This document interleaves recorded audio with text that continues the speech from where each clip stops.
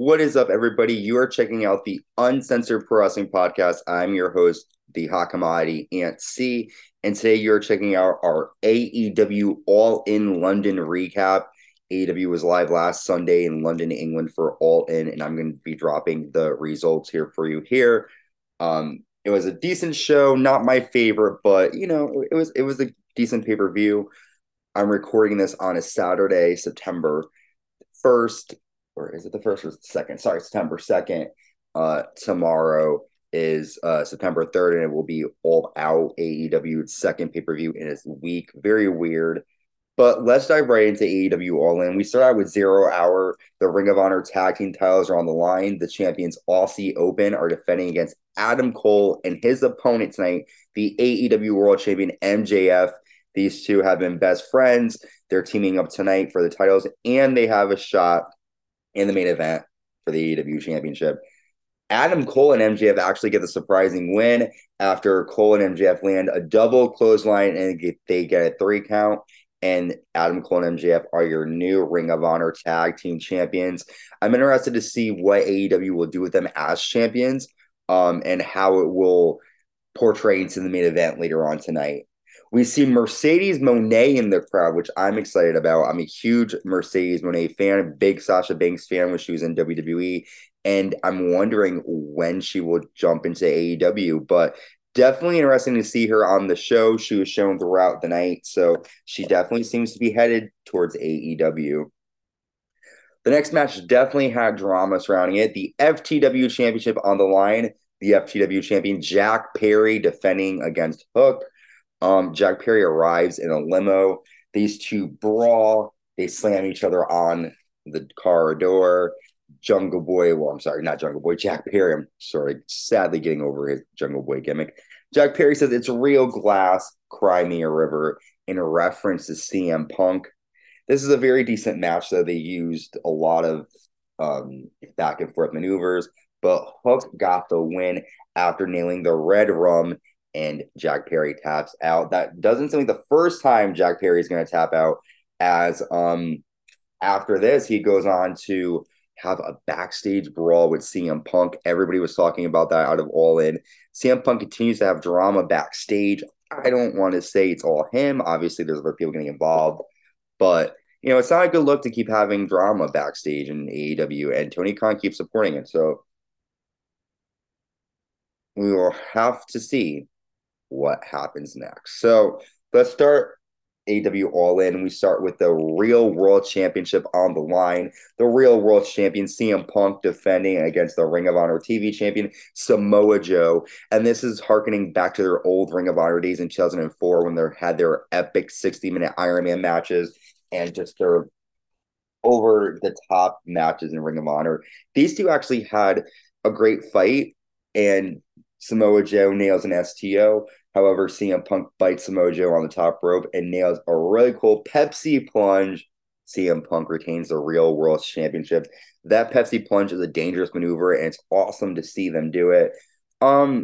Good match, good opener. These two delivered. I was glad that it wasn't too long, but it was good. Next, we have Bullet Club Gold and Kinosuke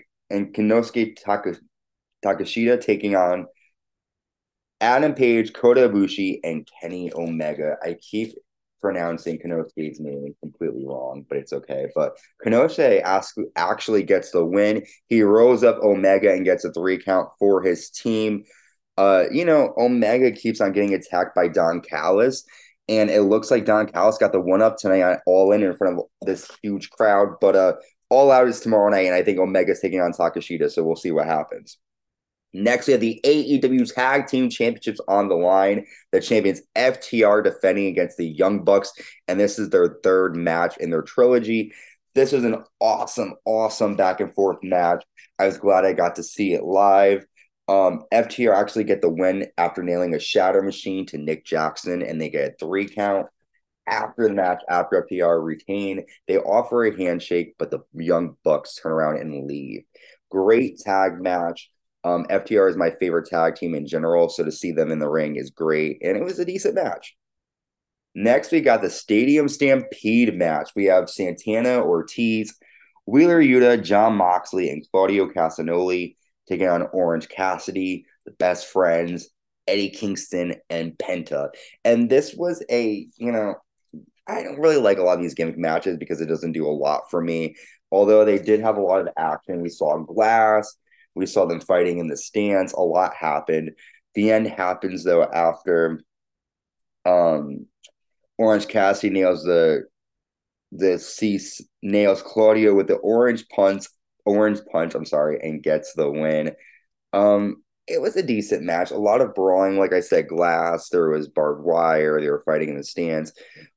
I don't really think it was necessary for this match for the combatants to be in this match. It wasn't like the drama was that necessary for them to fight the way they did. Next, we have the AEW Women's Championship on the line. The AEW Women's Champion Hikaru Shida defending against Toni Storm, Dr. Britt Baker DMD, and Saraya, who is accompanied by the Knight family, who is home in their native England. And I was so happy to see this. Saraya becomes the new AEW Women's Champion after she sprays Toni Storm with spray paint and nails a page turner, that's what I call it, to Toni Storm, while Britt Baker has Shida in a move, and Saraya becomes your new AEW Women's Champion. I'm excited to see what Saraya is going to bring to the division. She definitely called out Mercedes Moné in the press conference afterwards, so maybe the two of them will fight when Mercedes is clear to compete, but Saraya is going to bring a new depth to the AEW Women's division. I'm excited about that. Next, we have the coffin match.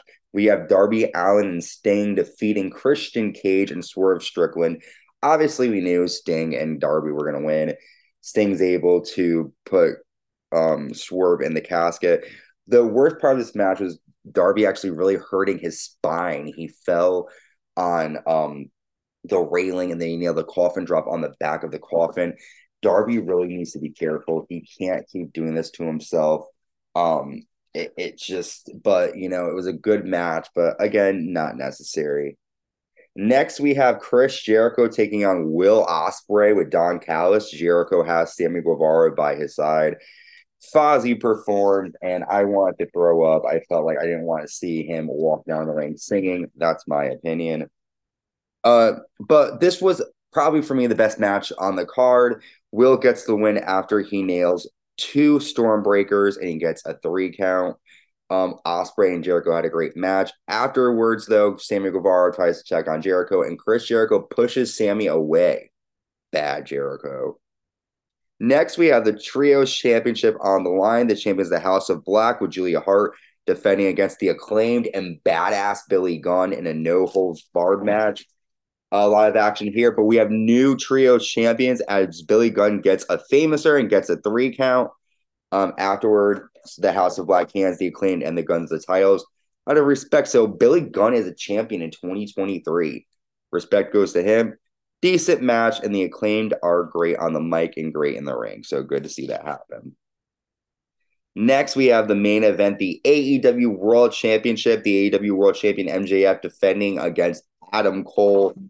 And this was a great match. Really harkened back to the 80s where there was just nonstop action.